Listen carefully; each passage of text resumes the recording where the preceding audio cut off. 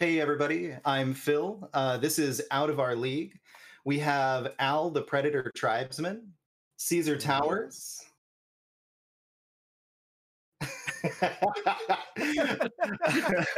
Gage, GF2 Cool, He's not. and then we have, what's that?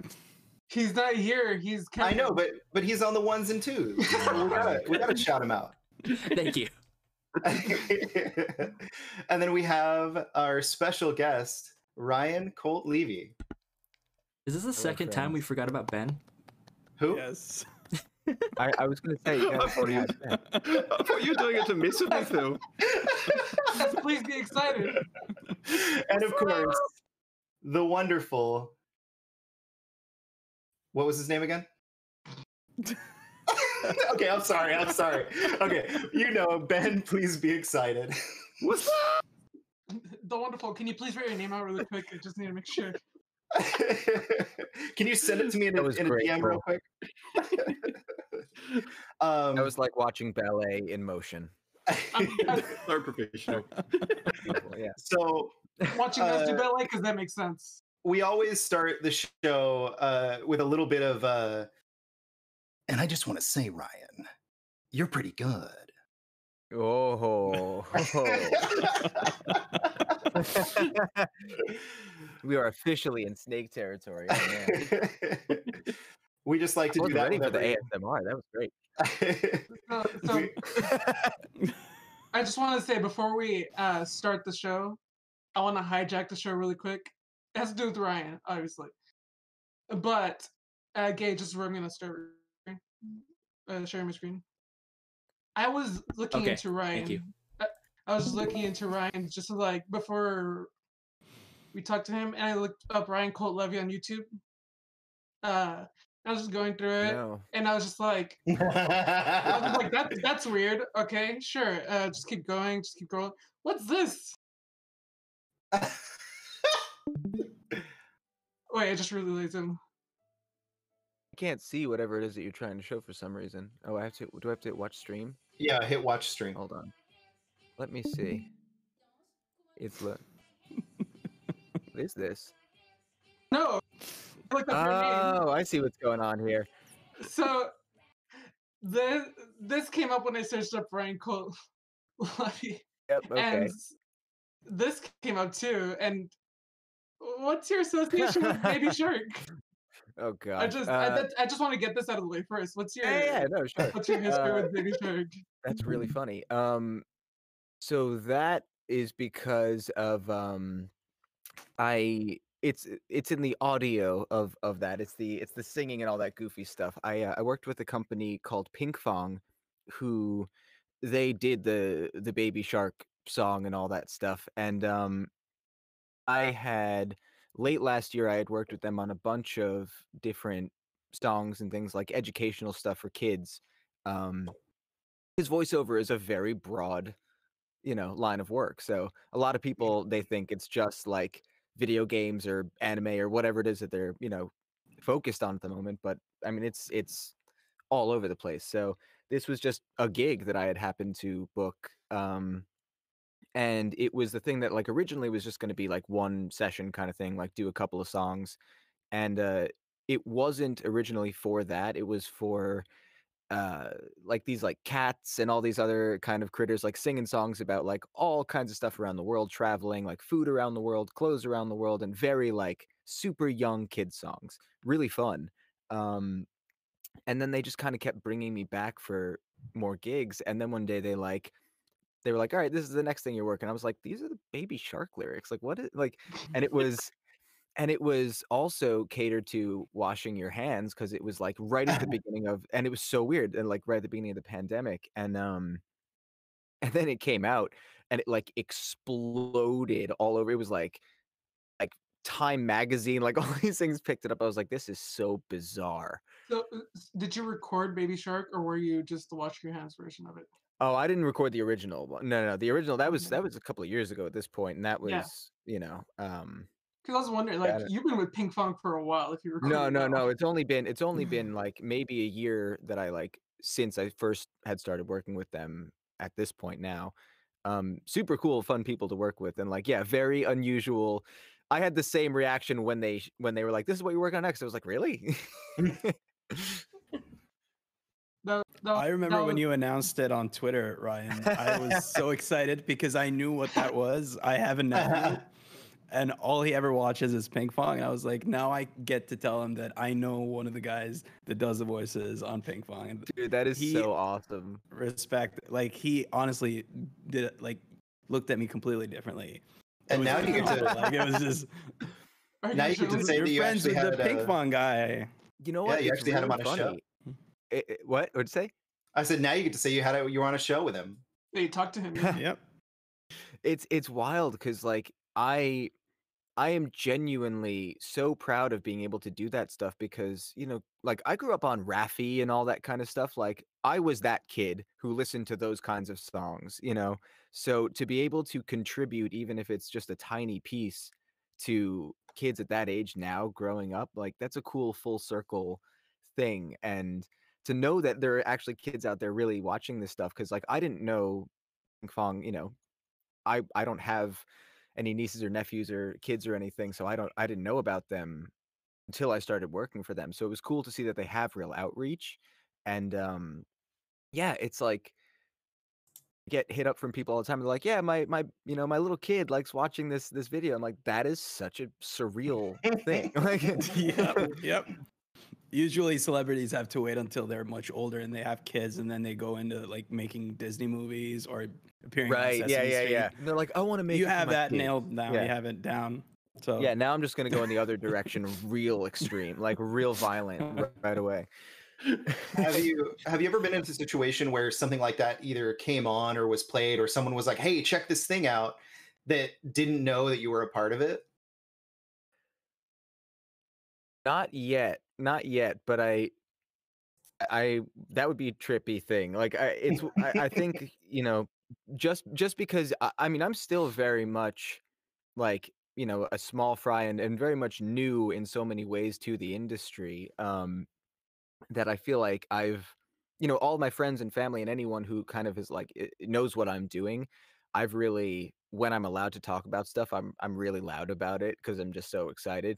And you know, for the most part, people are pretty aware of whatever I've worked on because I'm like, you should probably check this out. I shove it down their throats.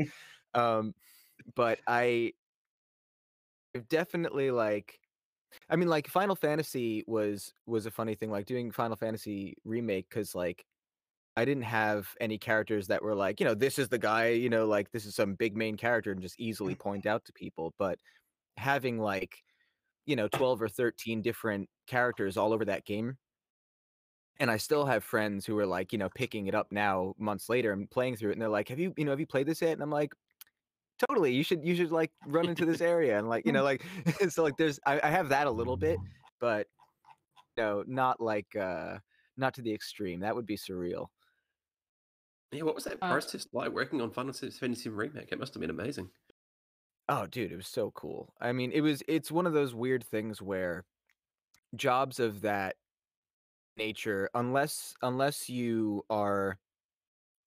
book ahead of time a character that you're aware like you're going to be going in to work on, these projects, if you're going in to do like NPC work or you know, certain things of that nature, they don't need to disclose anything to you until you are literally recording, like in the session. So I had no idea what the job was until I was there. I just knew that it was something that was going to be cool. I knew it was a video game, and I knew that it was like, you know, I knew like the bare minimum stuff, but it was a working title. It was all kinds of, you know, just like misinformation. And then you get in there, and I'm a huge, I mean, you guys know I'm a big game nerd. I love Final Fantasy. Like it's all very personally, you know, a big deal to me. So, you know, I'm one of those guys, especially this time it was safe to go in studio. So, you know, you chat with the engineer, you say hi to the director. It's all just kind of getting to know the people you're about to jam with. And I get myself situated, and they like go in the other room and they turn the monitor on. And I'm kind of like looking at the script, and it's just like, you know, I'm just kind of digesting all this stuff. But I immediately see Cloud and Midgar. Like I just see these words, and my body just like, you know, like instantly. And I was like, be cool, be cool, be cool. Um, amazing. s- when a project Uh, like that is presented, like, is that given to you by like an agency, or like how did you come across the listing for that? I that was actually before I had an agent. I booked that originally. A lot. I mean, I've only been with my agents recently in the last 5 months, 6 months. Other than that, I was doing everything before that by myself. Um, I it's one of those weird things where like I didn't really plan for this at all. Like in so many weird ways. I've always been an actor. I've always been obsessed with film and storytelling and video games and all of this stuff. But growing up, I grew up in New York, and I grew up kind of like thinking it was theater and film bust because it was a different time also. And by the time I was like 12 years old, I was playing guitar. I was, doing all this kind of stuff that I felt was much more hands-on, that I was in control of. And I was still doing plays and theater and going to acting classes and stuff, but it felt like I didn't know how to break into acting for real at that age in New York. None of my friends and family were actually in the industry or knew anybody. So there was no real understanding of even how to do it. But music was a thing that was immediate. I was like, I can literally tell my friend to pick up a bass and my other friend to play the drums, and like we got a band, and like there we go. So that First week of the became band.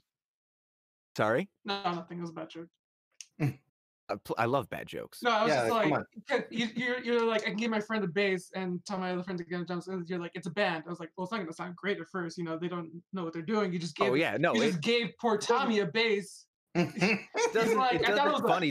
fish. Tommy was the name of my last drummer. But it's Nice. He really couldn't funny play thing is, like, then. yeah. Well, what's amazing is that they actually my first few friends that I forced into it actually were not awful. We weren't great, but it was amazing to like see that it actually kind of worked. But it ended up becoming a thing where like I really ended up having a music career for almost 20 years, and it wasn't like full on glamour, but it was, recording, touring, doing all kinds of crazy shows, and everything was very much like on our own terms, and that kind of led me way off path of ever pursuing acting full on because it didn't feel like it made sense to invest. You can't invest yourself 100% in two things like that are so diametrically like in need of so much effort and time and focus and everything. And so I chose the band, because I felt like I owed it to them. It was like we were a unit. I couldn't just be like, later, guys. So it became this thing that I just stopped thinking about acting as a real option for a career. And it wasn't until we moved out to Los Angeles 5 years ago that I finally was like, you know what? Screw it. I'm in LA. I may as well just start submitting myself to open casting calls, like very like bottom of the barrel, extra work, cattle call, like, the most entry level thing I could, get on my own, scraps, because that was all I knew that I could, access at that point. It was like, I did all the things that you're supposed to do, as cheesy as they are. You get a headshot, you do all the things, and you're like, put yourself up. There were different websites, LA Casting, Actors Access, all these different websites that, you know, are great places for actors to find work at the start, commercial work, some voiceover work, on camera, all different kinds of stuff. I mean, now it's obviously a weird time, but that's how you get a start completely on your own. And that led me to getting extra work, getting commercial work. And little by little, I was just building a resume. A lot of it was just saying yes to, whatever jobs I could get, whether it was auditions that led to things or whatever. And none of it was like cool or glamorous or things that I think most actors like pursuing the craft would think like, yeah, like this is what I want to do. But I was like, I've worked so many jobs my whole life that I hate. Like, this is a cakewalk. If I could do any of this and get paid for it, oh my God, that's great. And I can learn. So for me, it was all like educate myself about set etiquette, about the process. Like if I was an extra, if I was going to be there for 13 hours, that's 13 hours for me to digest how the set needs to be run, how the AD's doing. Like I can just soak that all up. So My question to you is, because I know, being a musician, were you a singer, by the way? Were you a yeah, singer? yeah, So you did a lot of vocal work. Do you think yeah, having done all that vocal work puts you at a slight advantage? Because I know I've for heard people sure. like Rob Paulson brings up all the time, if you're going to be a voice actor, you need to know how to sing. Yeah, well, I think you know what it is. I don't know if it's needing to know how to sing, but I think I Or like you need to be definitely. able to, like, if you're going to do like a wacky voice or something like that, you need to be able to sing in that voice or whatever. Well, I think it's more the things with singing that have really worked in my favor are it's like breath control, it's understanding diaphragm, it's understanding how to like use my body as an instrument without wearing it out because I was in hardcore bands where I would scream for hours, I've been in every kind Nice. of band you could think of. So like my voice and my throat and my diaphragm have been through so many different layers of stretching and it's like I think about it very much like it's going to the gym and, you're constantly needing to keep something in shape. Like you can be a weightlifter, but if you take, 2 years off of going to the gym, like you're going to have to start, from the bottom again to some degree. So I think to me it was like acting is such a is the essential part of voice acting. The other part is using your voice as an instrument and making sure that it's healthy and can be used and not worn out if you have a session where you have to, you know, do efforts or scream for X amount of time or whatever, and then maybe you have a session the next day or whatever it is. Like you have to be able to know your body and your strength and keep that safe and secure. But the other part of it is like the last thing that I approach to any of this stuff with is like voice first. Like I never think about like a wacky voice or a silly thing or like how do I approach this like from an external place. It's always based on like what is the story saying? What is the character? What is the thing that it's asking of you? Because that's going to dictate really what's coming out of your body. You can you can adjust your voice for age or all the different things once you've like found the actual character. But I think that that's really what I've always been a dork for acting. And like that's what I brought in kind of from both fields, from being a musician and from really just loving acting and theater and like full on, still, I mean, even right before the pandemic, I was going to improv and scene study classes and, doing plays with friends and all kinds of stuff. It's something I'm a real nerd for. So even in the realm of like, even when you're doing anime and it's like, it's a real quick process, like I'm still trying to find, the emotional depths in those moments. And it's like, as dorky as it sounds, like that's where I really kind of get off. So it's less about the voice and more about the acting for you. For Yeah, sure, because the voice yeah. is always going to show up one way or the other, and a lot of the time, intention is more important than how you say a thing. Like you can say the same word a million different ways, but how it comes out creates a whole perception from the other person, right? Like you can say I love you 10 different times and like, you'll react to it differently however many, how I say it those 10 times. So I think that like so much of it is what is your character going through? What is, who are they? And then the voice comes from there. It's like hello versus hello. Exactly. Like that's just those two options. You instantly get a whole other human. Like there's a whole story in the way that you just say that. Yeah, that's awesome. That's fascinating. Speaking of the pandemic, for people that may be kind of interested in voice work or becoming a voice actor, do you think, without thinking about the pandemic now, the way it was before, do you think that someone pursuing that would want to move to like New York, Texas, or LA to pursue voice acting or acting in general? Like as in pandemic aside. Yeah, like if the pandemic didn't exist, we'll go into the pandemic in just a minute. Okay, I see what you're saying. Pandemic outside, as if it didn't exist. Yeah, I mean, I do think that there are different elements to it. Like I think Texas for sure is very specific to dubbing and like that part of that voice work world. acting at large, I mean, New York is very theater heavy, a lot of film too, but far more like if you want to do theater, go to New York. Um, and LA's got some great theater too, but it's far more on the independent side. Like, you know, New York is where Broadway and off Broadway are really, that's where you really want to go and sink your teeth into it. But LA in general is like, you know, for film, for voice work, for almost, I mean, it's the entertainment station. You know, it's one of those things that's just so apparent when you get here is like, you know, living in New York, the billboards you see, like the occasional movie billboard or this or that or whatever, you know, but you see so many different kinds of advertisements for things. You come to LA and you feel like the whole place is catered around entertainment, whether it's music or film.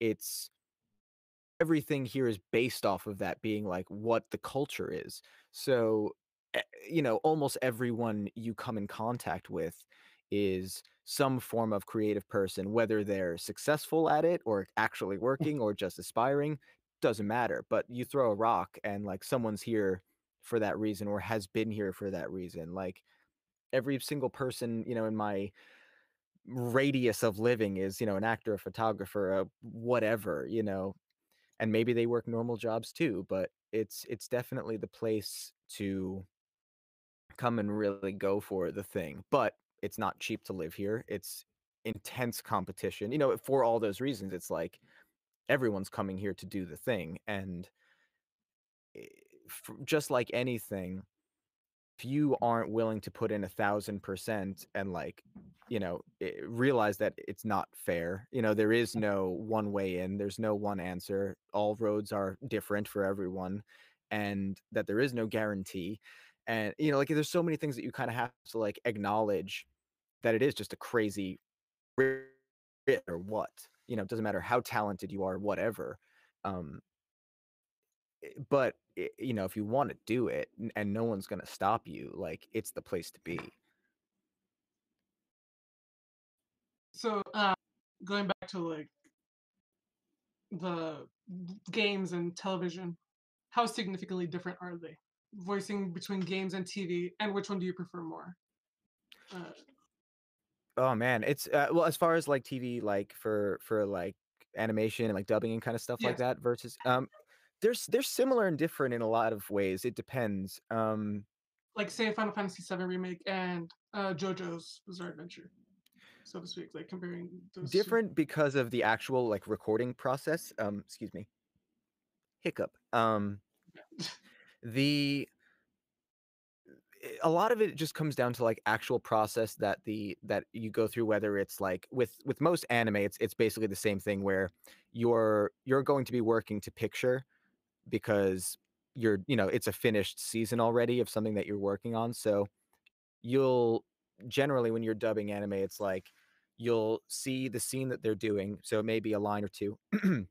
So they'll play you the scene once like in a preview, you'll see where your cue is going to drop in, but you'll be seeing it all in Japanese, and you'll have your line, and then, you know, they'll beep you in on the next round, which is the actual recording round, and you'll do your take. So you kind of get a sense, like you get these little sound bites as you're recording of like, here's this moment, here's the emotional beat, here's the line, like this is where you're at right at this moment, like, and now go. So it's cool because you get to be put into this headspace, even if it's quickly. You get a sense of like, okay, I know what I got to do. Boom. Um, with certain games, depending on what you're doing, you're probably not working to picture because they're either X amount in development or whatever, or, you know, unless you are a character in a cutscene or something, like maybe you're working off an animatic or something if you're in a cutscene, but most likely if you're just doing like wild lines like as NPCs, you're just working off of a script, and it's more about fitting timing. That is just a matter of like so that they can place them in certain areas within the code of the game, like the way that it's just designed.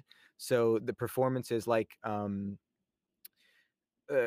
oddly enough, like for Genshin Impact, it was different than Final Fantasy. Where Final Fantasy, you had to have a lot more like within this time frame. You can make this line fit, but it has to fit XYZ, either slower, longer, whatever.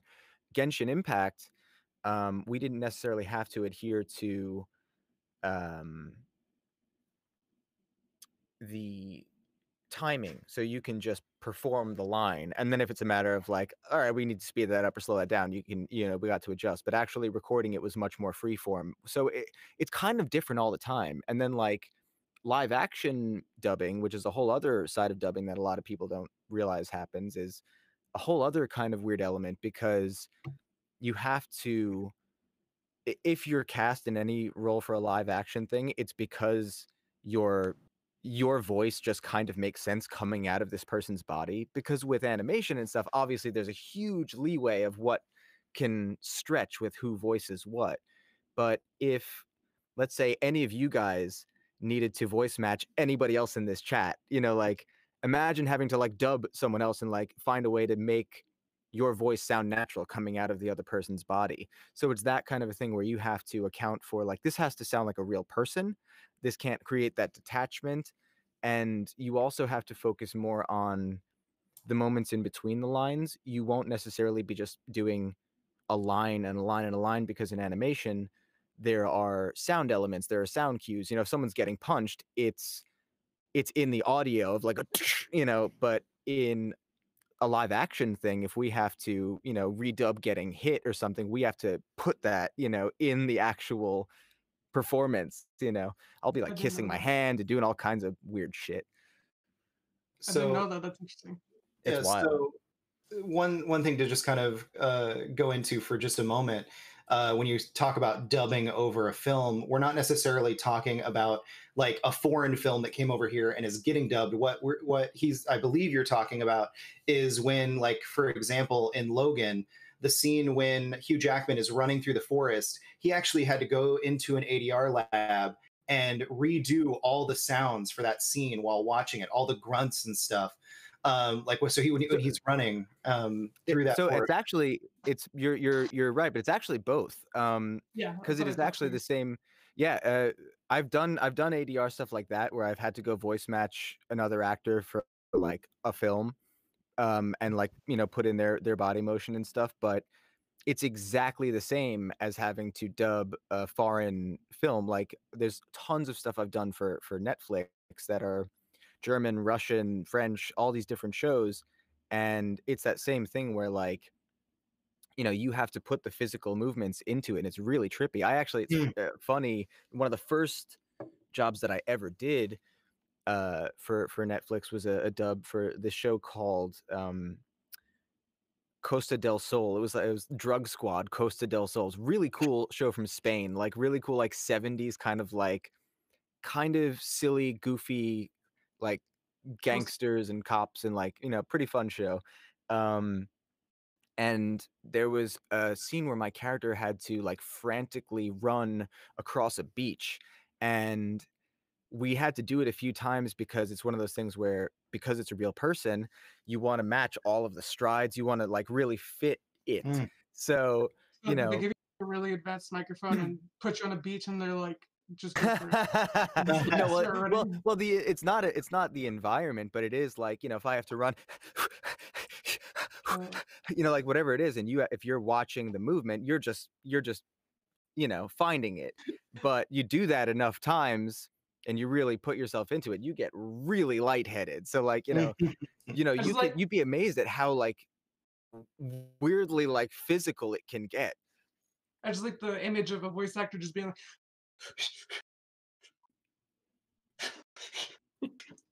just like sit back, relax. All the guys just like running. Well, that's the thing, is it's never gonna look like that, because we're actually gonna look, the weirdest part is like, because you can't let your feet leave the ground, because you can't be stomping around, but I will be swinging my arms and doing all that kind of stuff. So I'll look like is it T-1000 or whatever in Terminator, like, I'll be doing this, like because it's all physical gestures. So like I actually never record sitting down, because I find that like, one, it compresses your diaphragm, and two, I find that like I just instantly become lethargic if I'm sitting doing anything, and like I don't want to be like passive with this stuff, especially if you're doing something where you have to like, anime scream or something. Like you don't want to be like, you want to get up in that. Is that a challenge? Is that a challenge that I can do that right now? Don't hurt yourself.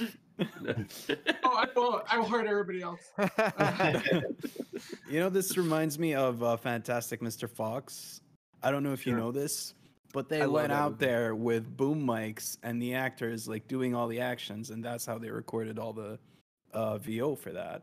I wonder if you Oh, it's had, interesting. if you ever And the had audio in anything that like movie that. is fantastic. Yep. They must have. They probably, though. I'm assuming what they did was that was like a base recording for Animatic.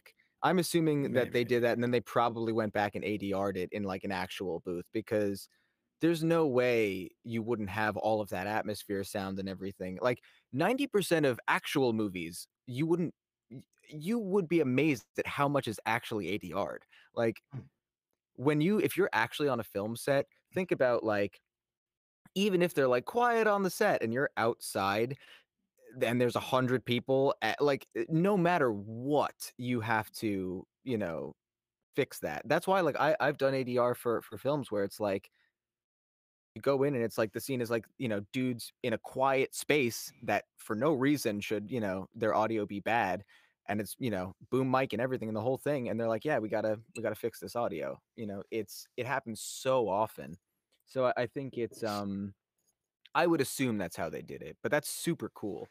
Have you ever Sorry. had something to where like you're called in to do something because the actor wasn't available and you got to go in and just like do like a breathing or something like that sounds similar? Yeah. Recently, I've had to do it recently because of COVID. Because they've had actors where like they'll do things where they'll get someone to voice match, because right now people are quarantined in different states and all kinds of stuff. Like, so they're like, yeah, we literally just couldn't get the guy, and it's interesting because I never thought of myself as someone who would end up doing gigs like that, because I always assumed it was like, you hear of like Nolan doing Christopher Walken and stuff like that. And like, I don't think of myself as like the impressionist guy. Like, I'm not going to be that dude. So it's weird when they're like, oh yeah, we just need a voice match for this normal part, like this normal guy in a movie. You're like, oh, I guess that does fit. Is it for Final Fantasy Remake 2? Or are you just Go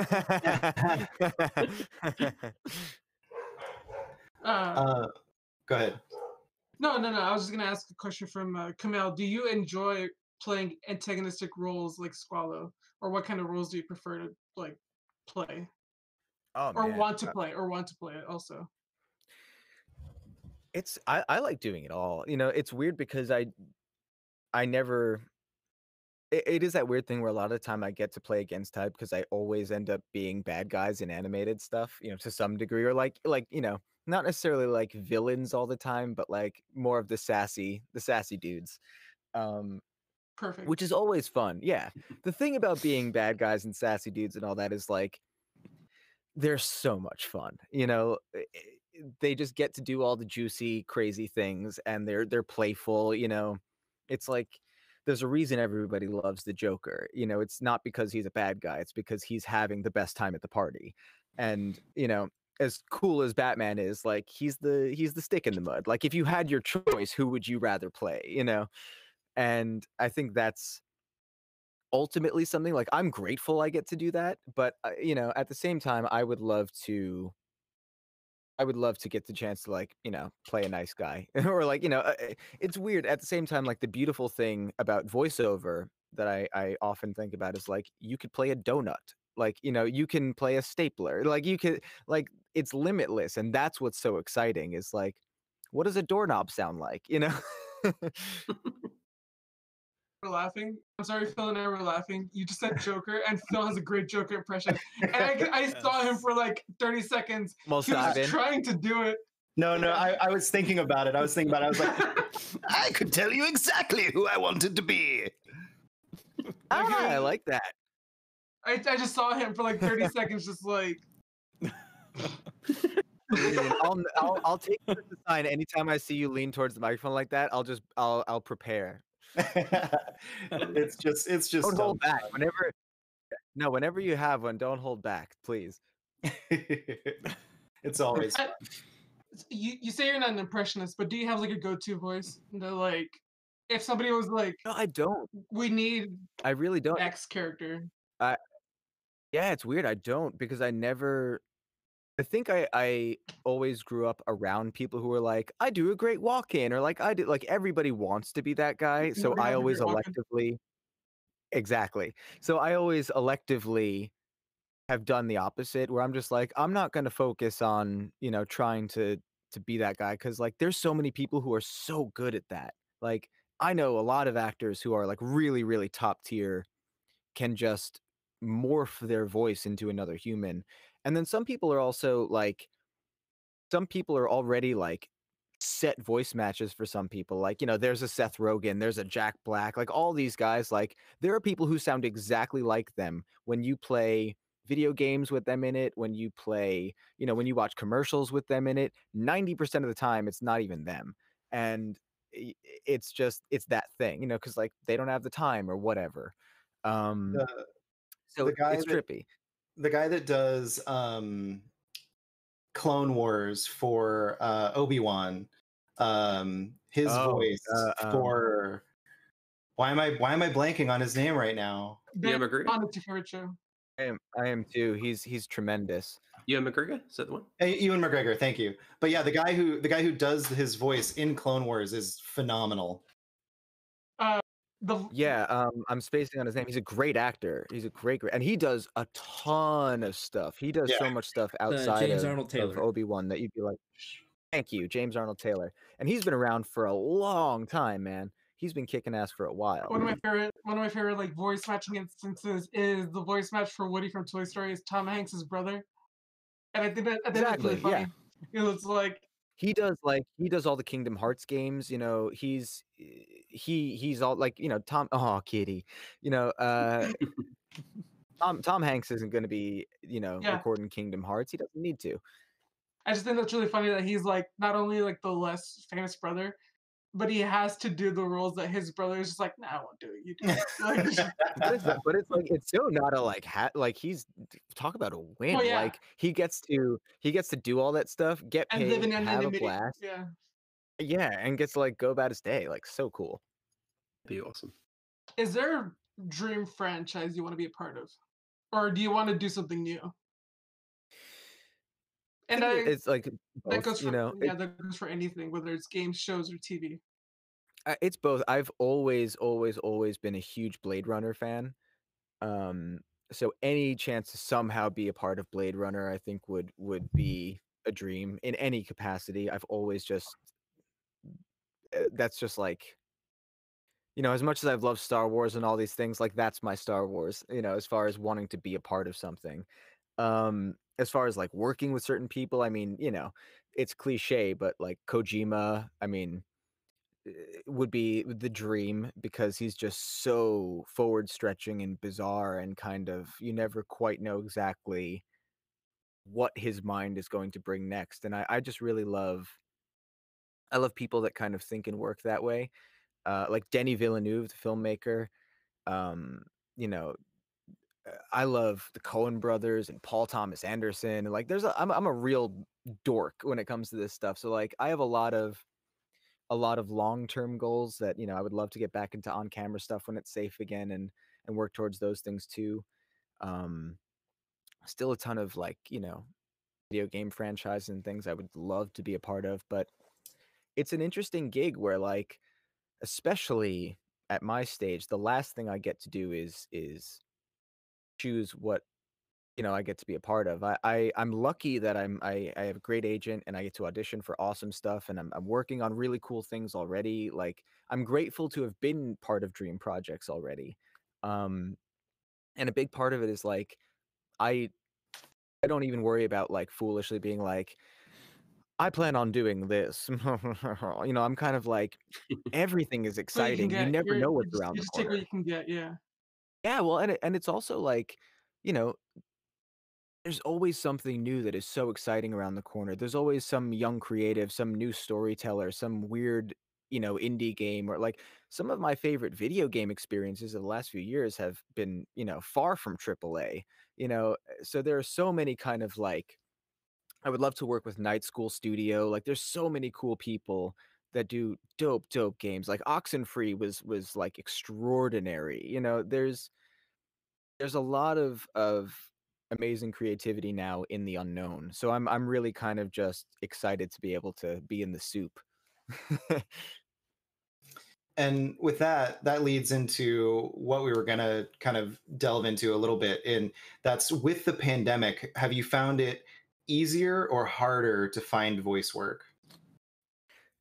You know, it's crazy. For me, I'm very, very, very grateful. It's been easier for me because I had spent a long time before the pandemic working with a lot of different studios and building up my career. Um, so that by the time I had to hunker down at home, I already had really great working relationships. I had finally gotten an agent. So you know, at this point, I'm working consistently every week. You know, I'm really very lucky that I get to do what I love, especially now. Like, it is not lost on me how fortunate I am, not just to be able to do it, period, in this, but also I know how fierce the competition is, how high the volume of people are doing this stuff, and to be able to continuously do it is just like a crazy blessing. Um, so I've been really lucky. I find that like I think I've been busier now than I've ever been, which is wild. But I don't know if that's just also because it's all from home and all I have is time to like just keep the momentum rolling. You know, I am happy to just keep jumping on things and working on things and sinking my teeth into stuff. So I think, you know, I make that clear and I'm like, hey man, I'm down to party if someone else is. So, you know, I'm around. How has it been having to do production aspects of the work? Like, how long did it take you to get used to setting up your uh, equipment and everything? And how was that as a challenge? Was it? It's been trippy. It's been interesting for sure. Like part of it kind of goes back to the music days where I'm really grateful that a lot of the bass stuff like recording software and microphones and interfaces like the bare, you know, basic stuff that I really need just to do voiceover, I was already familiar with because I was using them for singing and stuff. And, you know, for years we were doing home projects this way as a band. So my big hurdle was like I had to get a booth, you know, I had to get stuff because I wasn't in any way fit to necessarily like full on record to ADR stuff like the way we have to now from home. And we were so used to I live in a part of town where I can just walk to most of the studios. So I would just walk to my sessions all the time. And I never thought I would need to hunker down like this until way later when I could like, you know, just yeah, I'd buy a booth for fun to be able to have it at home. You know, now it's like a necessity. Um, the Yeah, biggest hurdle was more now like, it's not for fun anymore.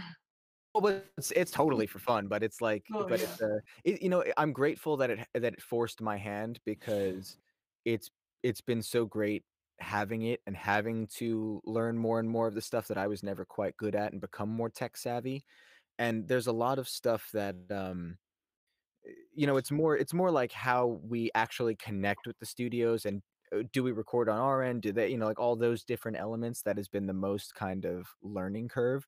But this far in, I mean, you know, 8, 9 months in, we started kind of getting back on our feet with studios recording like almost immediately. Like by, you know, late March, mid-April, I was already working on projects again from home. So we've gotten collectively all the different studios and actors and everyone all kind of doing this from home have gotten so much better at streamlining the process that collectively I think like the shorthand of language and understanding like everyone's just getting better at it, so it's getting smoother and smoother like every few weeks. It's cool. So, with you talking about it getting more competitive, Ryan, previously, what sort of advice would you have for sort of more up and coming voice actors or people wanting to get into the industry? I think, you know, the most obvious one is the one that everyone, you know, preaches first, which is really, really focus on training. You know, really, really focus on becoming a strong actor. Do not underestimate educating yourself, you know, on the craft and not just your element of the craft, but everybody else's job. Like, you should know what a director does and what they expect of you. You should know what an engineer does. You should know what a casting director does. You should know how to you know know the industry at large. And I think most people, if you do love a thing that much, you're probably already dorking out enough to do that. Like that's what I do. I'm constantly still reading books, watching documentaries. Like my downtime is basically what other people would just consider research. I just have fun. Um, so I think a really big part is like educating yourself and training. And there are amazing websites to learn from. Literally, I want to be a voice actor.com, as like silly as that sounds, is probably the greatest resource for anybody starting from scratch, especially because it is D. Bradley Baker, the legend. It's his website. So it is, and he's one of the kindest, most like giving people in this industry. So he is giving you like, and it's like information from entry level to super advanced. Any question that you could theoretically have, he's more or less answered there. It's easy to get overwhelmed at the beginning, I think, when you look at the mountain of like what you assume the finished product is, or at least the working version of consistently of an actor at that stage. Like, don't worry about that part. My biggest form of advice of everything is take your time, be kind to yourself, take a deep breath, love the journey. Like, it took me a long time just to even figure out life and become like a person and enjoy what I was doing before I even remotely like got into this career.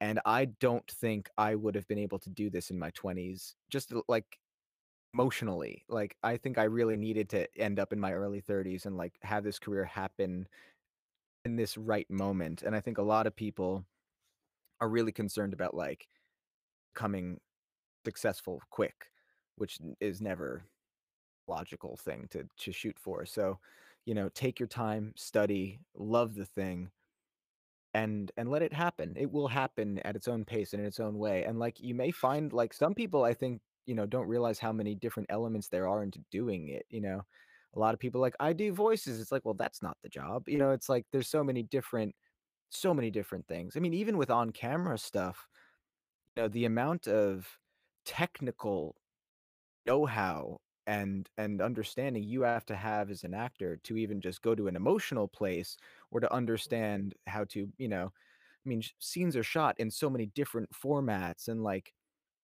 you may be delivering, some really emotional monologue to what people assume is a character that they think is standing in the room with you, and really you're just talking to a little red X that's on a camera next to like Judy and Crafty, and like like there's all kinds of stuff that people don't take into consideration when they're looking at a finished product. So I think dig into it, educate yourself, learn the process, and see if you actually like the work, because you're going to be doing a lot more of the stuff that doesn't seem like fun, and that has to be fun. Like, if you're not enjoying doing the work, you're never going to enjoy the whole thing. So, a couple things really quick. I would like to point out that Jim Cummings, who you should know if you enjoy voice acting at all. We have the same agent. Oh, that's awesome. Yeah. But I would like to say that he got started, when he was 31. Yeah. And so, like, he's one of the most prolific voice actors in the industry. And just to throw that out there for anyone that's thinking about it, he got started when he was 31. Yeah, man. I mean, I'm going to be 34 in February. I just turned 34. Like, hell yeah! Happy birthday. Life is so not about numbers. It's about where you are in your soul and your mind, and like how prepared you are for a thing. And like, honestly, to be a creative person in this day and age, you can't just be good at doing the thing that you can do. You have to be able to communicate to people. You have to be able to be respectful and write a well thought email. You have to understand when to get out of people's way. You have to understand so many different things that, like, for me, it took me a while to just be a fully formed human before I could even, like, find myself into a career of stuff that I loved. And I really think that not just even music helping me like physically, I think going through almost 20 years of like the music industry in every way, shape, and form, warts and all, as ugly as it can get to as awesome as it can get, I learned a lot of lessons about myself and about industry and about entertainment and about manipulation and all these things that like that stuff doesn't go away. You know, these industries are intense and weird and strange, and they can play with your ego and your heart. And you know, you have to be as sound as you possibly can be, I think, in those places first before you throw yourself into this like kind of both a den of wolves and a beautiful koi pond. You know, it's both. Mhm.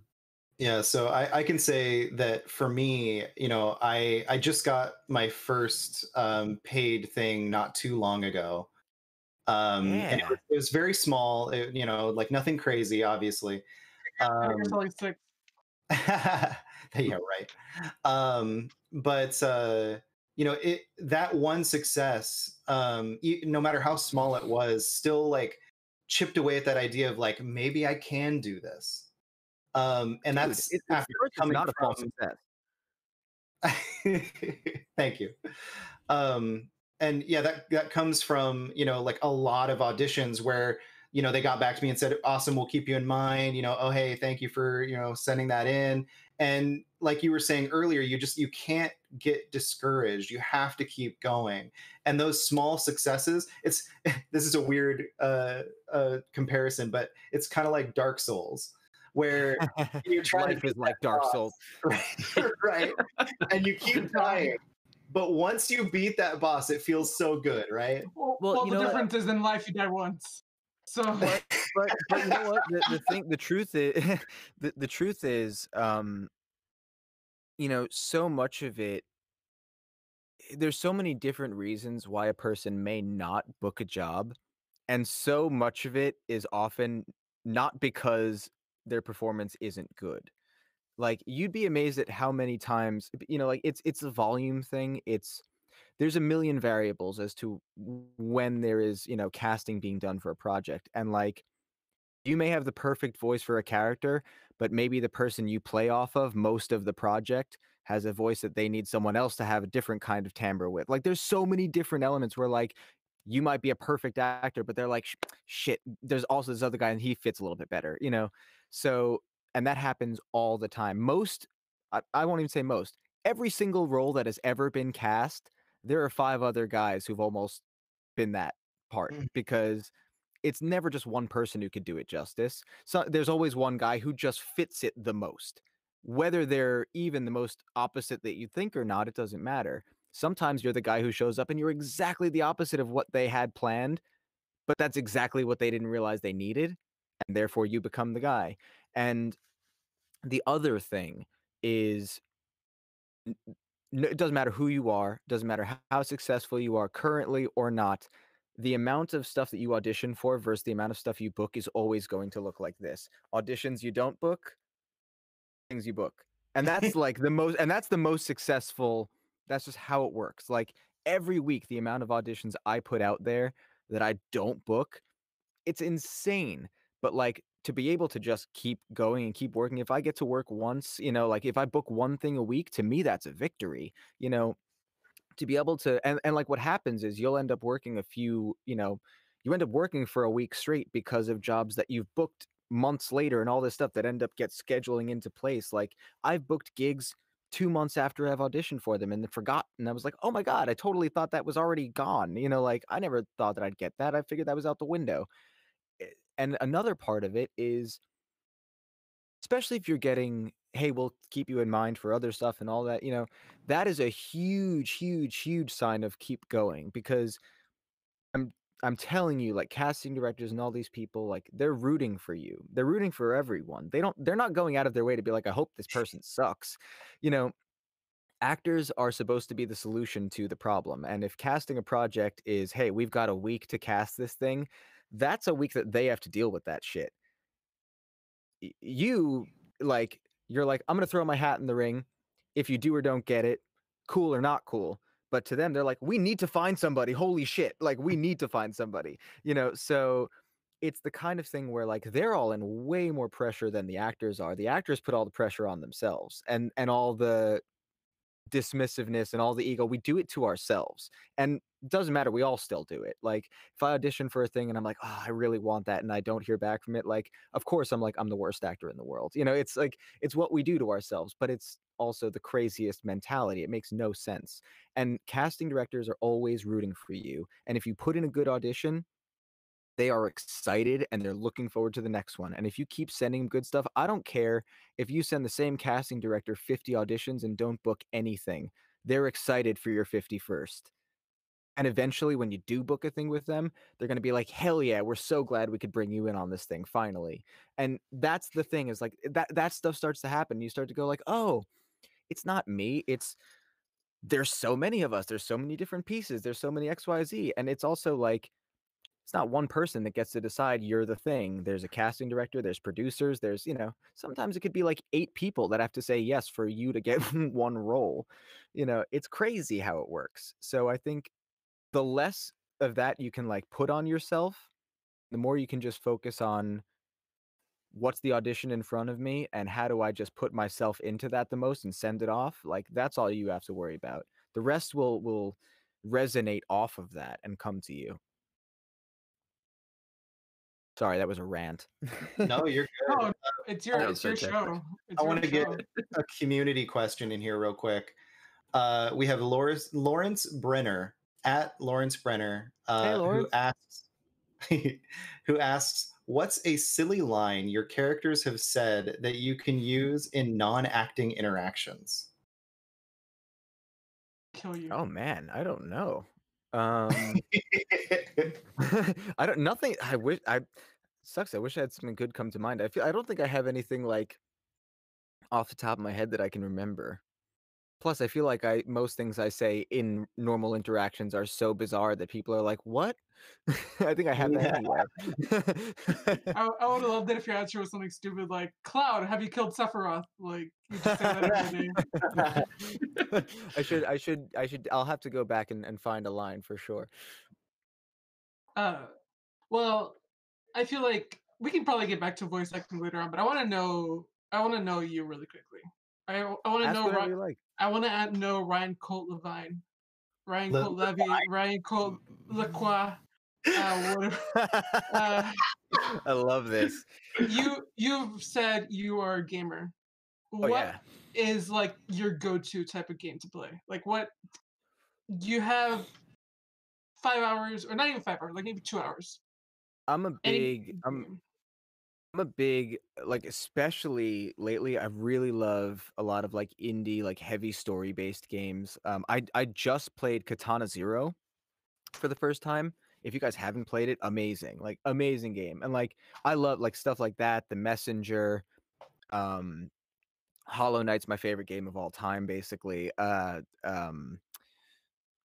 Oxenfree. I mean, there's so many games of that kind of like, I love that like weird 8/16-bit kind of like really heavy narrative based weird mix of, I love RPGs. I've been playing Persona 5 for like almost a year. Persona 5 or Persona 5 Royal? The first one. It's oddly enough because I had never played it, and I decided to finally download Persona 5.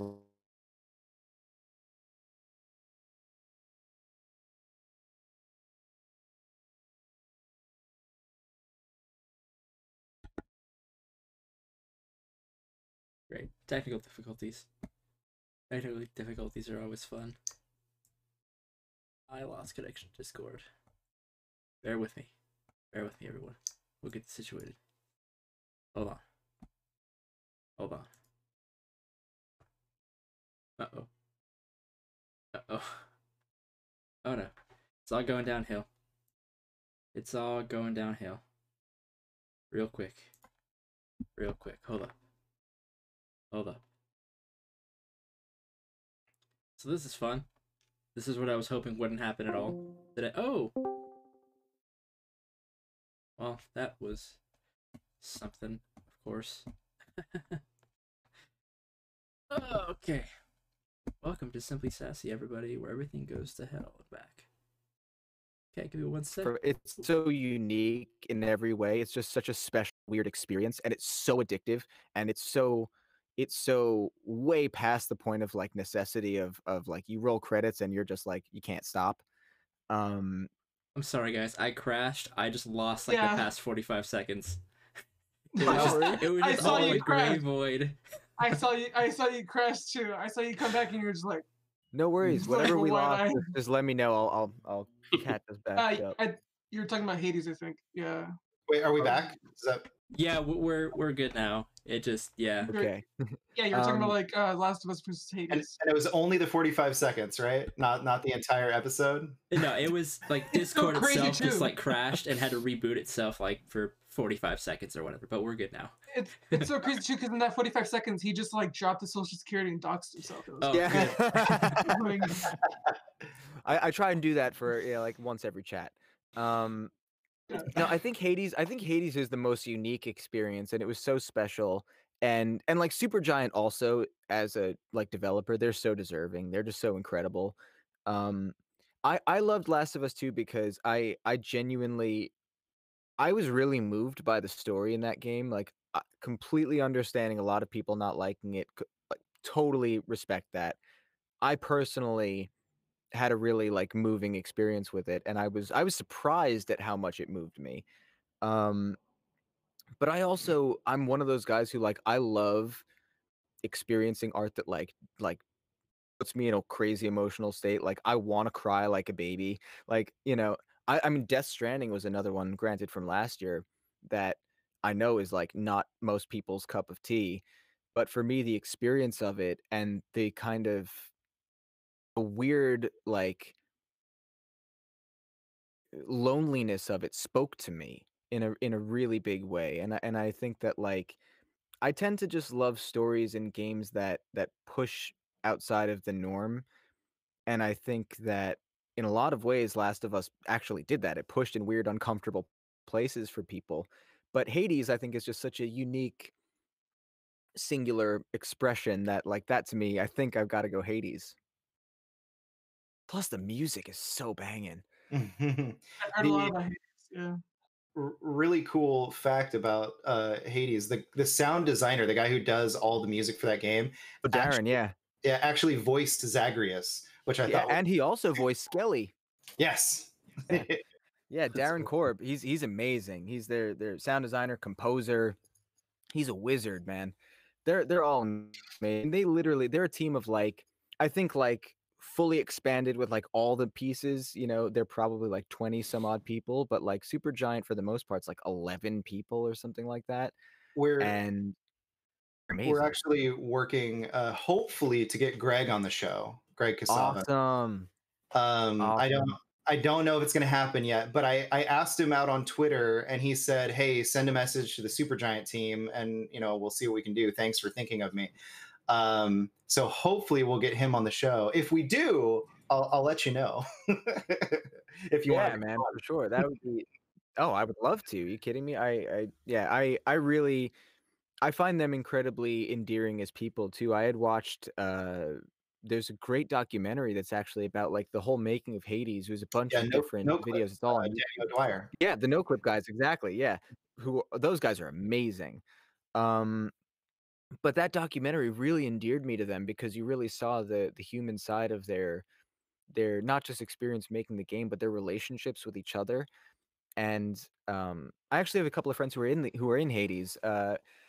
One of my friends is Do it, name drop. Eurydice, and Eurydice, and who's the other one? She's oh man, I'm spacing now. Such a dork. Is it? But either way, Persephone? Or no? Yeah. Yes, Persephone and Demeter also. Same voice actress. I don't know anything about the game, just except for the fact that Persephone's in the game. That's it. Yeah, no, it's such a cool, and the voice acting like all over that game is incredible. It is so like detailed in such a personal way. Like every character is so fully realized. They have such amazing personality, and the dialogue literally never ends. Like I have put in so much time into that game, and I'm like, are they still recording? Like it's crazy. It's like they're patching in dialogue. There's so much. I was about to say they're like.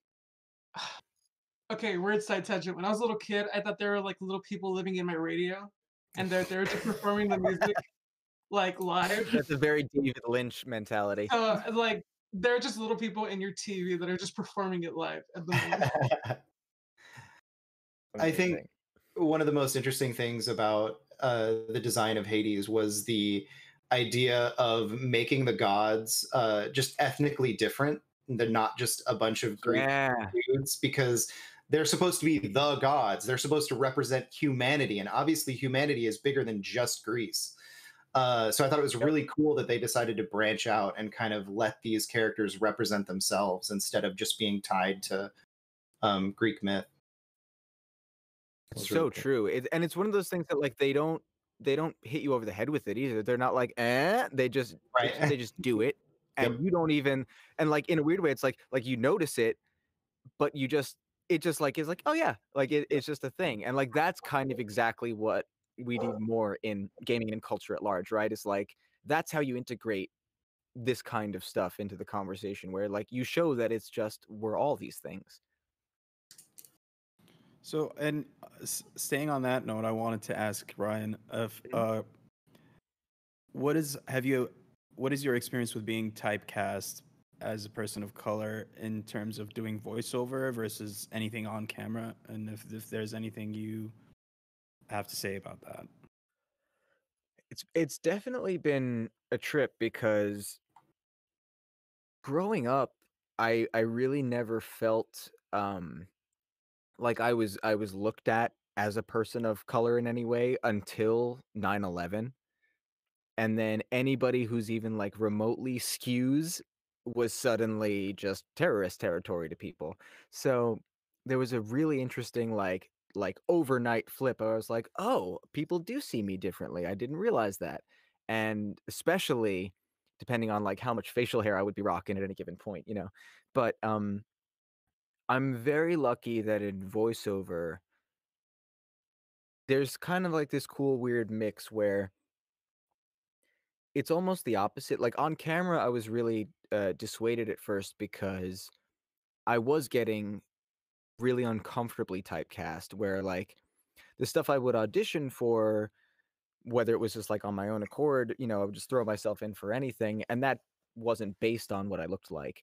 But when people would like approach me with an opportunity or an offer or something, it was always like Mm. something that was like really the terrorist or like this or that, or like it was all this stuff where it was like, man, like I get it, like, but I don't get it.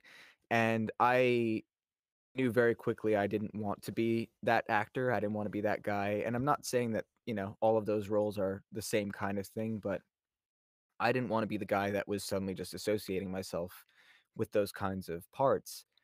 And so I really didn't have much on camera stuff at all, you know, because I wasn't getting any kind of other opportunity. And Right. with voiceover, it's cool because it was the first time in a weird way, like I was getting typecast outside of what I looked like or sounded like. I was getting typecast more for the attitude my voice gave off, or Who you were. like, yeah, you know, or someone would, you know, because like people talk to me and they're like, "Oh, you're so nice," and then they see me and that I have tattoos and they're like, "Oh, maybe he's edgy," like, you know, and it's like all this, you know, it's funny Don't pat perception yourself stuff, on but all that's that the kind of edge. way, you know, but like that's the stuff that will end up like typecasting you more in voiceover and stuff, is like it's a personality kind of thing. Um, and what's funny is I feel like in animation and you know, video games and stuff, there's actually very little representation of Middle Eastern actors and characters and stories. It's so few that I'm actually in the other side of things here, where I'm kind of like, I'd like to see more of that, and I would like to help contribute to that, because in that end, I feel like we're open for stories that can, you know, do real good and kind of spread a different kind of awareness. So I do like that I'm starting to see now more auditions for Middle Eastern characters and roles and parts and stories and things. So that stuff is actually starting to come in more, um, because you know, creative people are starting to fully realize like, you know, the world is more than just a couple of cultures. So it's been a cool mix lately. What do you mean? Like all the world is white, right, Al? All the world is Christian. All the world is Christian. Just like my booth. Europe. Yeah. Like all the world is Christian white, right, Al? Happy Hanukkah, by the way. Yeah, It's hard Uh, because I think like off the top of my head, I think of Rashid from Street Fighter Five. Mhm. Like that, and that's like very recent. I mean, that's within the last 6-7 years. And that's the first most prominent character that pops into my head, and that's just, yeah, it's kind of sad, but it's nice to see that it's becoming more acceptable and more diverse in the industry. I feel like. Yeah, it's Oh, sorry. no, go No, ahead. So you're gonna say? no, I was just gonna say because Phil is like he's more Native American than that politician. I keep forgetting her name, but like he's like part Native American. Uh, and you're Middle Eastern, and I'm Mexican. I feel like we go through like the same things in representation, where it's like we want more representation of ourselves, and then some white producers are like, okay, I have this cholo, or I have this Native American. We're gonna call him a savage, and I have this terrorist. Damn, don't gotta call me out like that, Caesar. Right. Shit. Um, This is the representation episode of Simply Sassy, by the way. There's never been this many people of It's- color on screen. it's always a thing for Really? me when I talk about how much Second Son affected me as being someone that, like, wasn't necessarily just like in your face Native American. He just happened to be Native American, even though the game kind of started on the reservation side of it. It still didn't just like shove it down your throat. It was just this guy that happened to be Native American and got superpowers. It was really cool. Mm. Yeah, I think that it's we're seeing we're seeing missteps just as much as we're seeing people do things right. Like I know obviously Cyberpunk is having a lot of different issues right now, but I know that like a lot of their representing different people's orientations and preferences. They were talking a big game about doing that respectfully, and it seems like that hasn't quite played out in the way that they've executed it. And I think a lot of people, like, as we're searching to create more representation and awareness and reality and inclusion, there's going to be those missteps of people kind of like doing it the wrong way.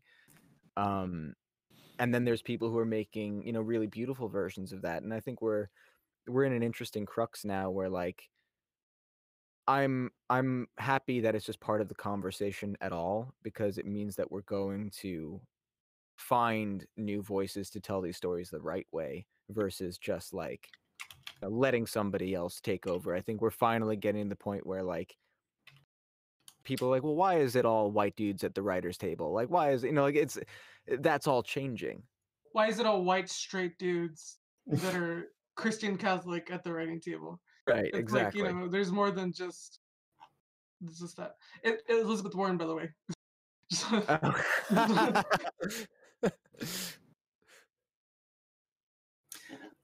Real quick, I want to go back to you kind of feeling 2001 and the towers and everything.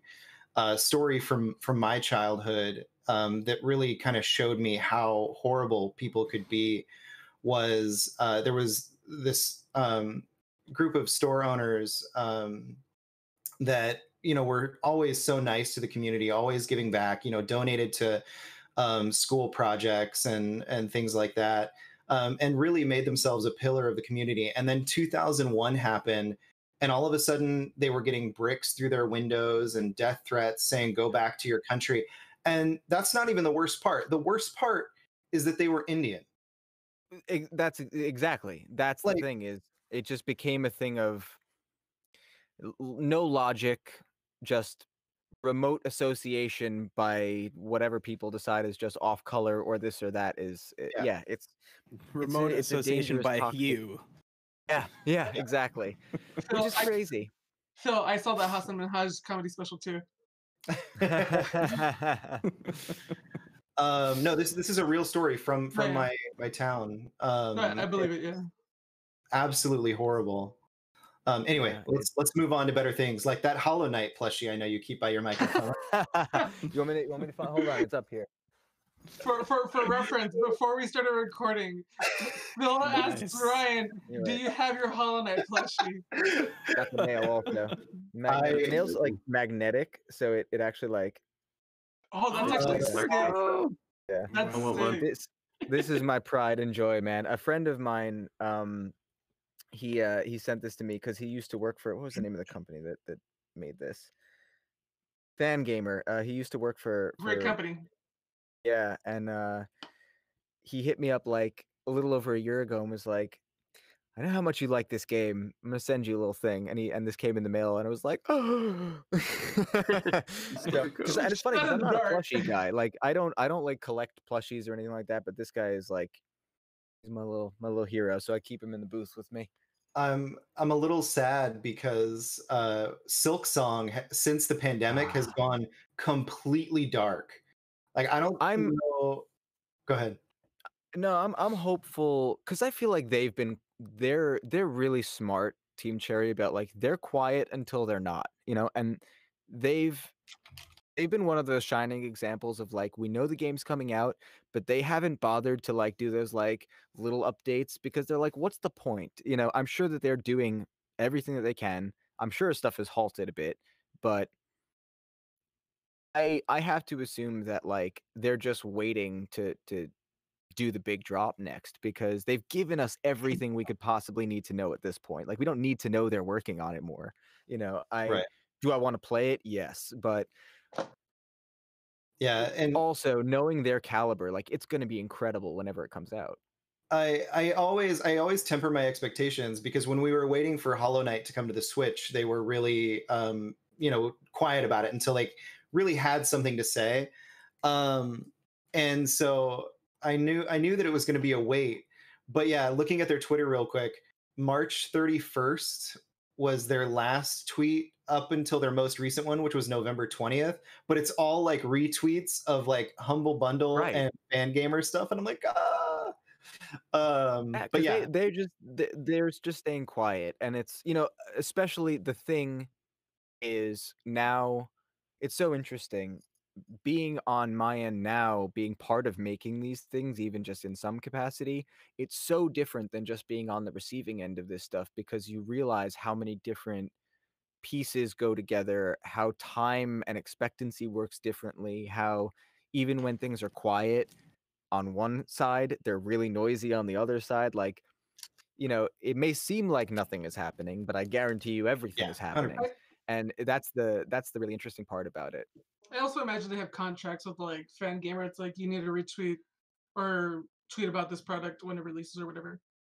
I would imagine. Like I don't know. Oh, for sure with that stuff. But and when they do, the thing about like when they do finally drop news on it, like they're gonna go big and people are gonna go crazy for it. So, instead of doing this like slow bleed, because I'm sure the information isn't gonna be that worth trickling in at this point. They gave us so much on that initial like trailer, the reveal trailer showed so much, and I'm sure that there will be changes too. But I played Hollow Knight for the first time on the Switch, so I came to it later after it had already been out for a while, and I still think, I mean, it's just even just mechanically, like the actual controls are some of the tightest, like most incredible controls I've ever played in any game. So their caliber of what they clearly demand of their own work is so high that I will always wait for the finished product, because I've never been a person who's like, make it come out now, because like look at Cyberpunk, like I'm of the mind like give them a whole other year. Like who cares? Yeah. Yeah. Especially there's so many games to play, Yeah. We had a small conversation on this, and it's hard because you have like I just noticed that the game is published by Warner Brothers for Cyberpunk. Oh, interesting. And it makes me wonder if it was more of an investor call, shareholders things. Yeah, I'm sure to some degree it was because this is not gonna look good for CD Projekt Red as a developer, like in the eyes of people, right? Like people are gonna look at this and be like, well, they didn't respect us as consumers in all the different ways, and before this game came out, they had a totally different public perception, right? People were like, they're there for the gamer, and I don't think that they're not. I just think that we're in a weird state of demand and how this stuff works, and they're an example, I feel like, of the opposite, where like they were constantly giving people information and updates, and I feel like that pisses people off more than it does, let them prepare for stuff. Like I like forgetting about things and then them surprising me. It's like when you order something in the mail and it takes a little longer than expected, so you kind of just forget, and then eventually it shows up and you're like, oh right, sweet, instead of like just getting mad every day that it isn't in your mailbox.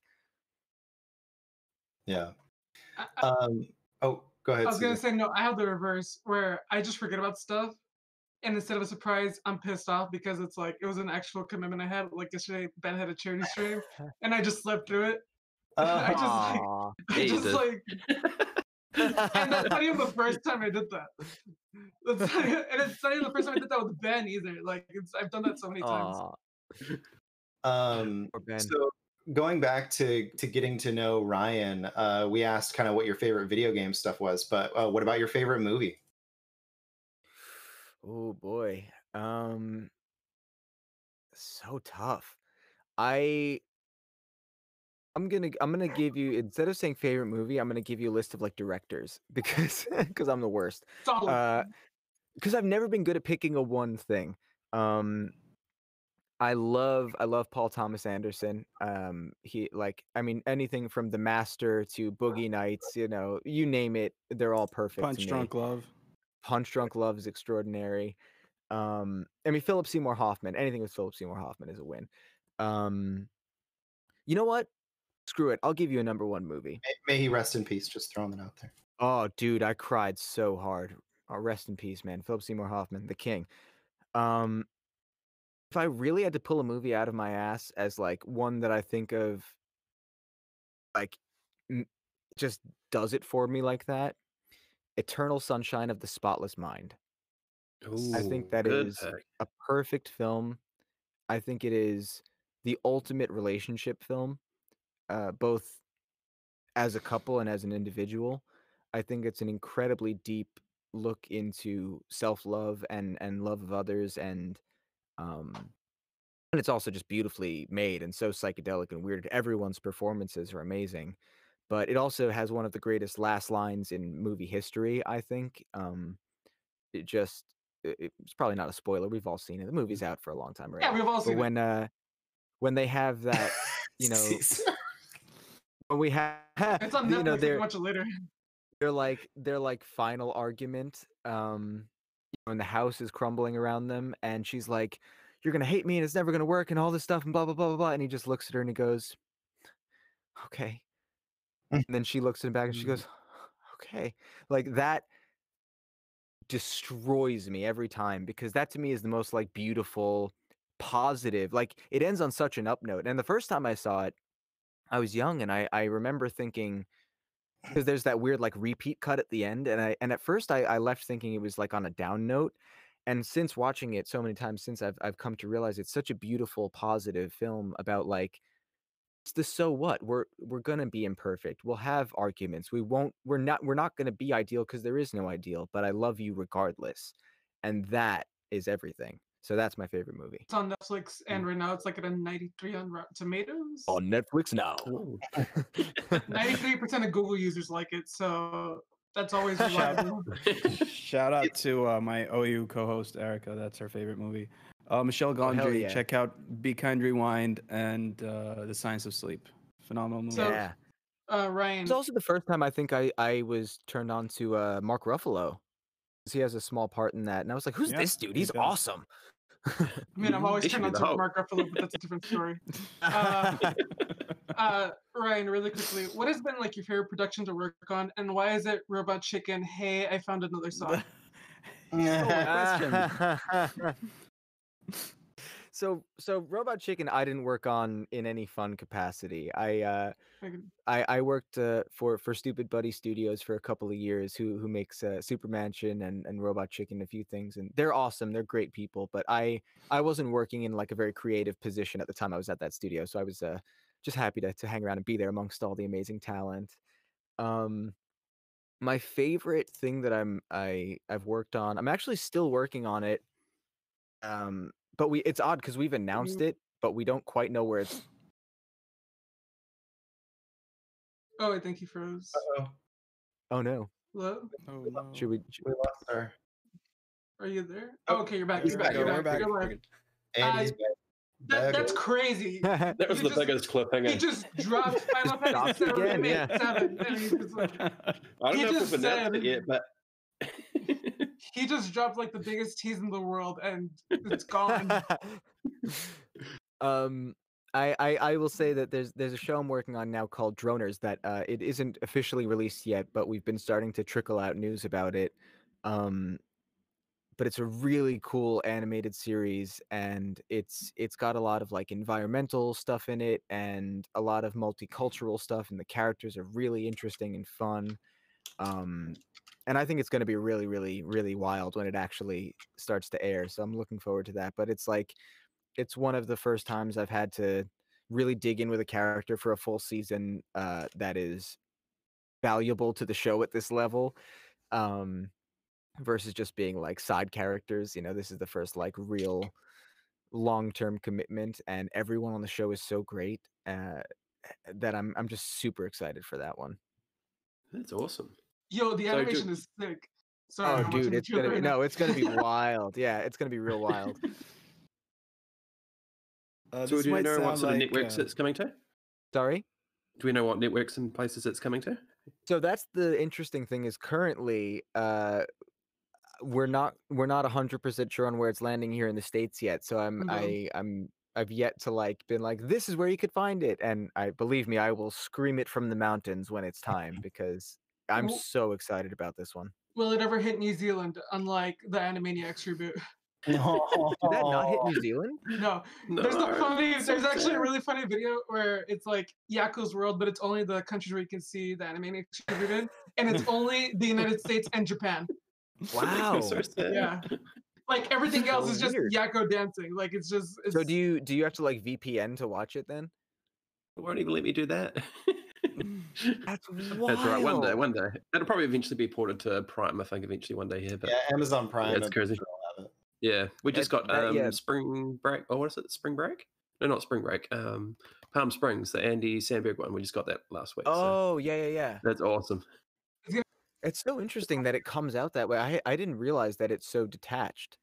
I think it's just Hulu stuff for some reason. Everything else we get pretty early. So I think it's Hulu and HBO Max are just very not very friendly with international distribution. Like they have to find a different. Like it's almost like they have to get syndicated into a different distribution thing. Like unlike something like Netflix, which will just be released globally everywhere. It is crazy how Yeah. convoluted it can all get. Like even for me, I try and like at a certain point, I'm like, I don't get it, and I just back off. I'm like, I don't have to worry about this part. yeah. Caesar, can you bring up the trailer for this? This looks amazing. to Have you. you got the trailer Droners? on your? Yeah. Yeah, dude, the artwork is wild. It's from this French animation studio that they're Producer can just bring it up. absolutely incredible. Mr. Producer Gage can bring it up. Oh, can he? Oh, sweet.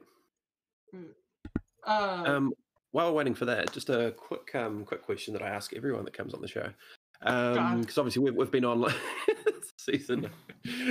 So obviously we've been online friends for a little while now. One thing I really appreciate is just how positive you are on Twitter and how you're always encouraging others. Oh man. And one thing, especially is obviously that people may or may not know, but you're obviously a kind of funny best friend, which leads into my next question. So we obviously know, if you've watched the shows previously, Greg Miller, he's everywhere at all times. I don't know how he does it. What a We've asked legend. all our guests so What a far. legend.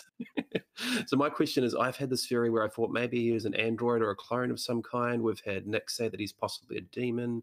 We had Blessing the other week say that he may be some sort of doppelganger. I'd love to know your theory on how Greg can be in so many places at once. I mean, the only possible answer is I just think that he is true. Here's the thing. So many other things involved in how we've experienced Greg has shown me that he is purely his own thing in every way. I think he is simply an organism that is past anything we've ever seen before. I think Greg Miller is he is just purely a Greg Miller, and we have never experienced one thing like this, and that's why he is capable of doing it. I think it is a whole other kind of species.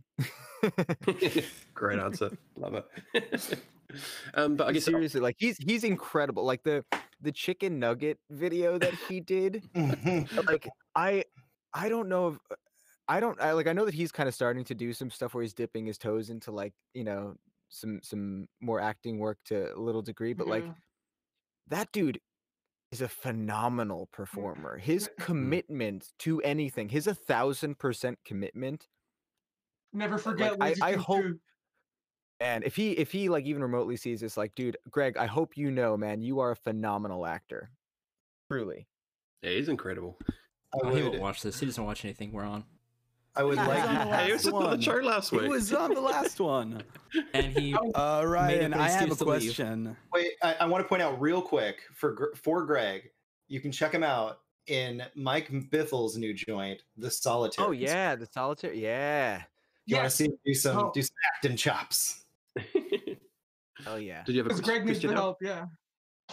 Yeah, this might. It's more about might sound Bithel, like. okay, Caesar?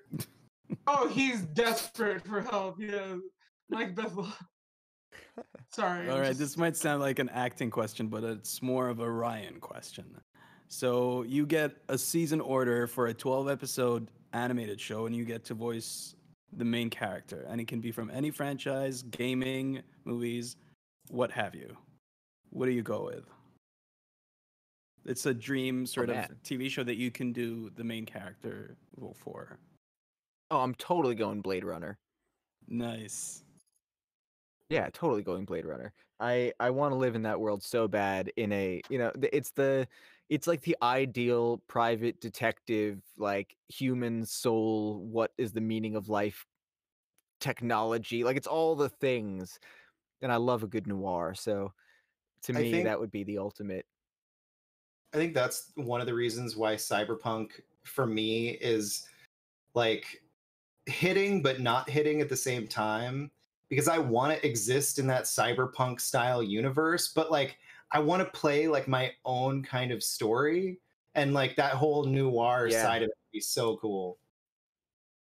Well, it's interesting that because you know, it's weird. Like I'm not a big first person game player, so Cyberpunk, as much as like the world really enticed me, I've had very little impetus to want to play the game because it's not how I like playing games. But it's interesting because in theory, I would think that that would have been the approach, as like be anyone you want in this world and like fully experience it. But it seems like it's a lot more on rails than not, which is kind of a bummer, you know, because I definitely have that fantasy of like, you know, the cyberpunk world to just be able to like free flow in or have your story. Yeah, Blade Runner to me was always like, there's a sophistication in Blade Runner that I find really interesting because of what the conversations are about in narrative, versus Cyberpunk seems like window dressing, you know, for like an experience. I'm glad my imaginary hypothetical situation can give you what Cyberpunk failed to give you. Cyberpunk failed on a lot of fronts, and that's one of them. Well, there you go. There you go. Naughty Dog. Cyberpunk game. Get Ryan in the game. Let's make it. Naughty Dog. Oh, Naughty Yeah. Dog. You've just They need something confused to work all on. the developers. Yeah. They need something to work. They need something to work on. You know? Nintendo, you know what to do. I mean, to be fair, we don't know what they're Supergiant. working on after Last of Us Part 2. No. Maybe it's a cyberpunk narrative I driven. love the juxtaposition from like The Last of Us Part 2, very gritty, very dramatic, very heartbreaking story, to I'll tell you what, man. goofy robots in the future. I'll tell you what, I was talking about it with a friend recently because I'm so excited to see what Naughty Dog does next, because I don't think they're going to go back to the well for more Last of Us for a lot of reasons. Fair. I genuinely don't think we need any more. And I'm coming from a place of like, I loved Part 2. I feel like it's like Sopranos. Like, it's always going to end with there being more story to tell because it's designed around life goes on, and whatever you decide to end it with, like there's going to be more life. Just like when the first game ended, like, yeah, you could end it there, but obviously there was the option of more story to tell. So I think it's that thing of like, could they keep making them? Sure. But I think this story said so much about even the ripple effect of what 3 or a 4 could theoretically do. And another thing of like, I mean, how many years has Naughty Dog now committed to this one world, this one universe, this one state of mind? Like, there's a certain point at which, even just as creative people, you're ready to branch off and do something else. You know, songwriters don't want to write the same album over and over and over again. You know, so I'm really hoping and excited for the idea of like a Naughty Dog game in space, or like a Naughty Dog game around like something just new characters, new world, new experience, and like their level of storytelling and performance and nuance, but just give me something new. That's so exciting. Could be I guess- Blade Runner, you know, just saying. Be what? I guess Could be Blade Runner.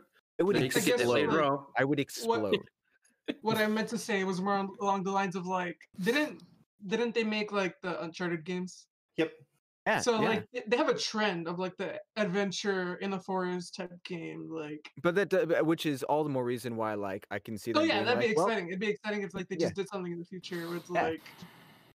and like the thing is they have, you know, Look at their the world trend. building skills, their mechanics, like all the stuff that they do are great. So it's like it's not like they have to change, you know, reinvent the wheel of like gameplay. I think what Naughty Dog does best personally is it's how they tell a story. It's the performances they get. That's where they are at their strongest. Like their actual gameplay mechanics are wonderful to me, but like it's not like they're, you know, changing the game in that way. They're doing things that like Gage? like I was just looking at Gage the whole time. Gage what- tweeted what- out me. something Don't about. mind me. Oh, Don't mind me. oh, get into it. please get into it, Gage. I'm with you. I'm with you 100%. And Gage so is Ryan. Gage tweeted out like, Naughty Dog games are not fun, essentially. No. Gage No, said, gameplay wise, technically, they're not as good as they Basically, are what I story wise. said, I've always loved Naughty Dog games. Like I've always kind of put Naughty Dog on a pedestal.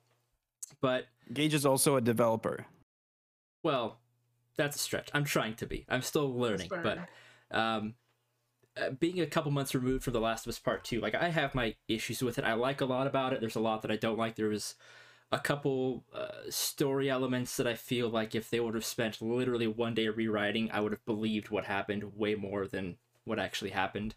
But that's For sure. I a know what whole you're other, saying. whole other conversation. But the thing that I kind of started to realize the more I thought about it was Naughty Dog makes incredible stories that are accompanied by somewhat mediocre gameplay that is great the first time because it's like, oh, I can't wait to see what happens. But then upon trying to replay, Right, like, it's part of the experience. yeah, like I love Uncharted 2 and Uncharted 4. Like I think 2 is probably my favorite Naughty Dog game ever. 4 is the opening of 4 with jumping like around, like hiding in It's so good. at night in the, you know, the escape. Yeah, like for sure. But I totally agree with you. Yeah. Like I'm on board with that. Like the mechanics are. It's funny because I actually played the first Last of Us game years after. Like I came to it late. So by the time I had played it, I was like, I really love this story and I'm really enjoying this game, but like Joel is stiff. Like he is clunky to use. Like I'm not having a great time. Yeah. And How I felt like how many Yeah. years after? Because I think I can beat you on that one. I played it like almost 2 years Okay. ago. It was like pretty recent. Real I quick. played that after Last of Us 2 came out. So Oh wow. Oh well, that's crazy. Just real quick. The exact tweet is, Oh god. here's a controversial opinion. Naughty games aren't fun to play. Their narratives are great, but only worth a single playthrough because the gameplay is usually a repetitive bore fest. I used to hold Naughty Dog on a pedestal, but recently I've wanted to replay their games, and I tried, and wow, I was bored as hell. It's Even true, my though. beloved Uncharted 2 couldn't keep my attention anymore. That's the thing. So- It's like as much as I loved them, like the first time playing them, especially back in the day, I feel like the Uncharted games were excellent. But now, having played things like 2018's God of War, where something as simple Well, as God of War calling back- is a masterclass yeah, in every way. but it's like something as simple as calling back the Leviathan axe, and the fact that it's act so simple like that felt so Well, satisfying. I think that's the thing is that's the thing though, is it's not simple, right? Like it's simple correct. when we're like in our mind, we're like, oh yeah, you throw a thing, you catch it. Like of course that's a simple idea, but like to make it work right and feel right and actually be what it was, that's fucking crazy difficult, you know? Yeah, I So brought I that think up that's last what's so week. interesting. I brought that up last week about the Avengers, where Thor has the same ability, but it doesn't hit like it should. But There you go. And Yeah. talk about like flawless game mechanics, Hollow Knight and Hades, man.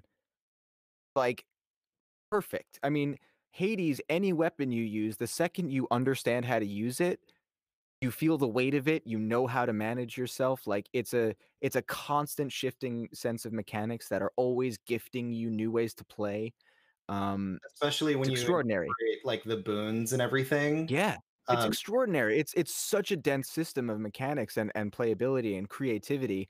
So I'm all with you, and I do think that like you know, it's like I was saying anyway, is that I think Naughty's strength is story, Yeah. but you know, to double down on that, like outside of who I also think, you know, Santa Monica, I'm so excited for God of War 2 because Corey Absolutely. is an extraordinary director. That whole team is incredible. Yeah. They are clearly putting so much heart into it. But like they and Naughty Dog, I really think like collectively story-wise are doing the best work on that level. You know, even with someone like I adore Kojima and I really loved Death Stranding, but like the story falls apart in for so many different reasons, and it's like it's kind of an ideal story for me, like all the stuff that it's about, like it's so what I want, but I felt like it wasn't executed in a way that had the real weight by the end of it.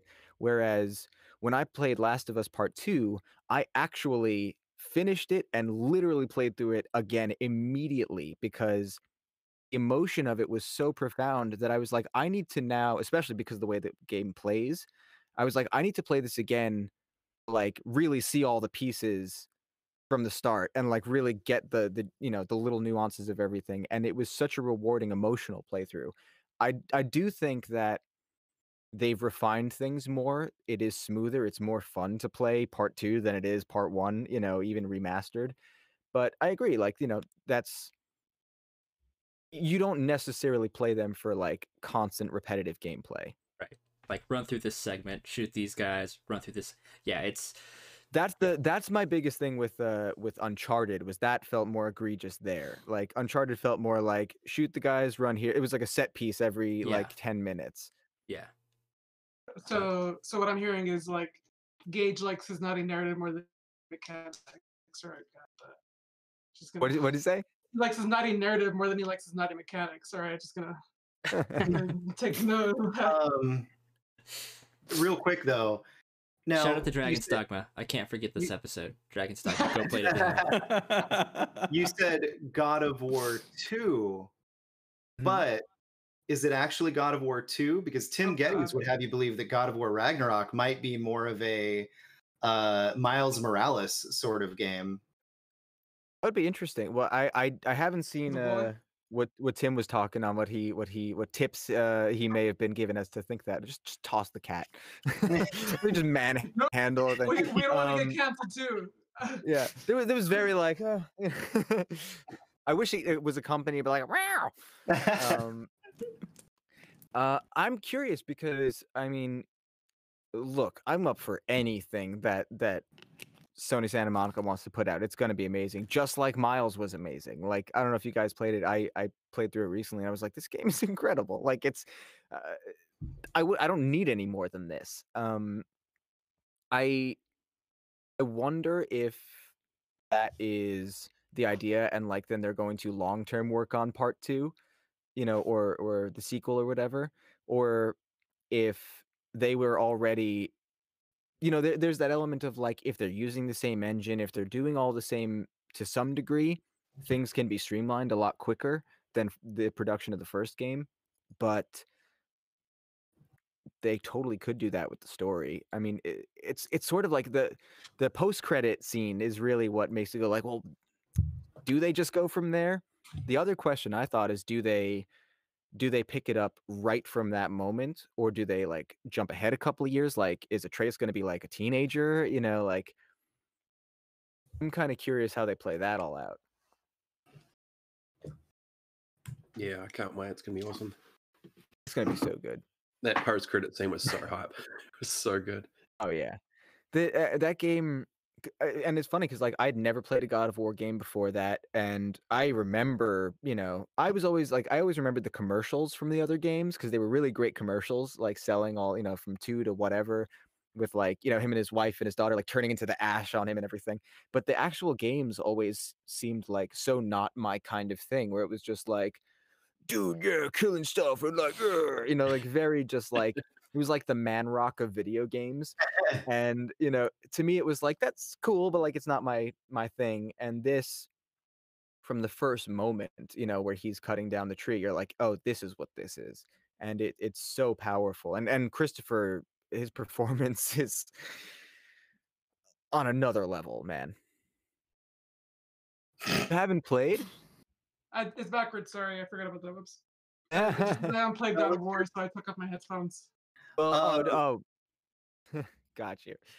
Well, I We don't just think I spoiled the threw entire in any plot. spoilers, but I will say The- you owe it to yourself to play it, and you don't need to play the other games. You can just start with this one.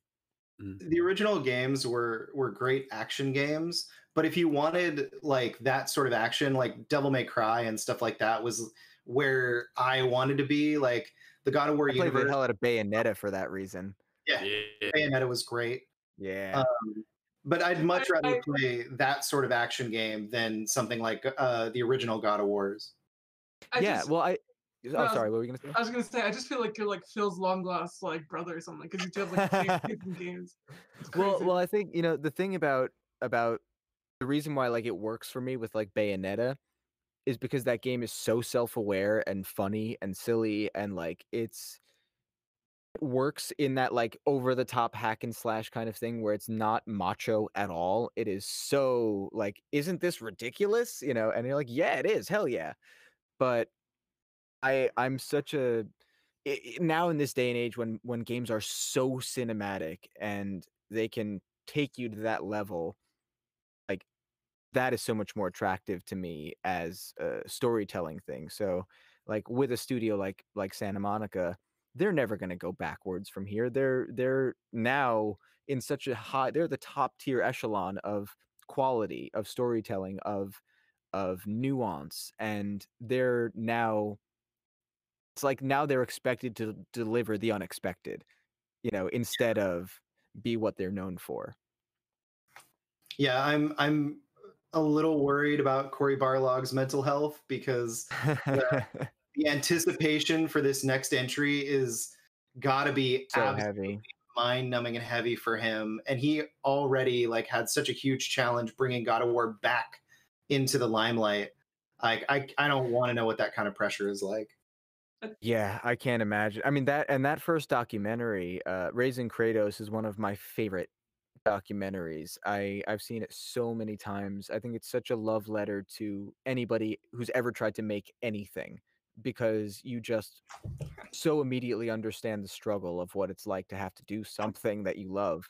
And that 5-year journey that they went through, from moving studios to all kinds of stuff to shelving another side project that they had, there's so much heartbreak and so much triumph and so much of everything. And you hear from so many different facets of the development team about all of their hurdles of just creating that game, that now all of that is like they're coming into this with all of that confidence and strength and joy of like, we've got this thing under our belt, but also the weight of like, oh my God, how do we even remotely touch that again? And how do we make fans happy? And how do we bring this, into a new fold? It's the pressure must be insane.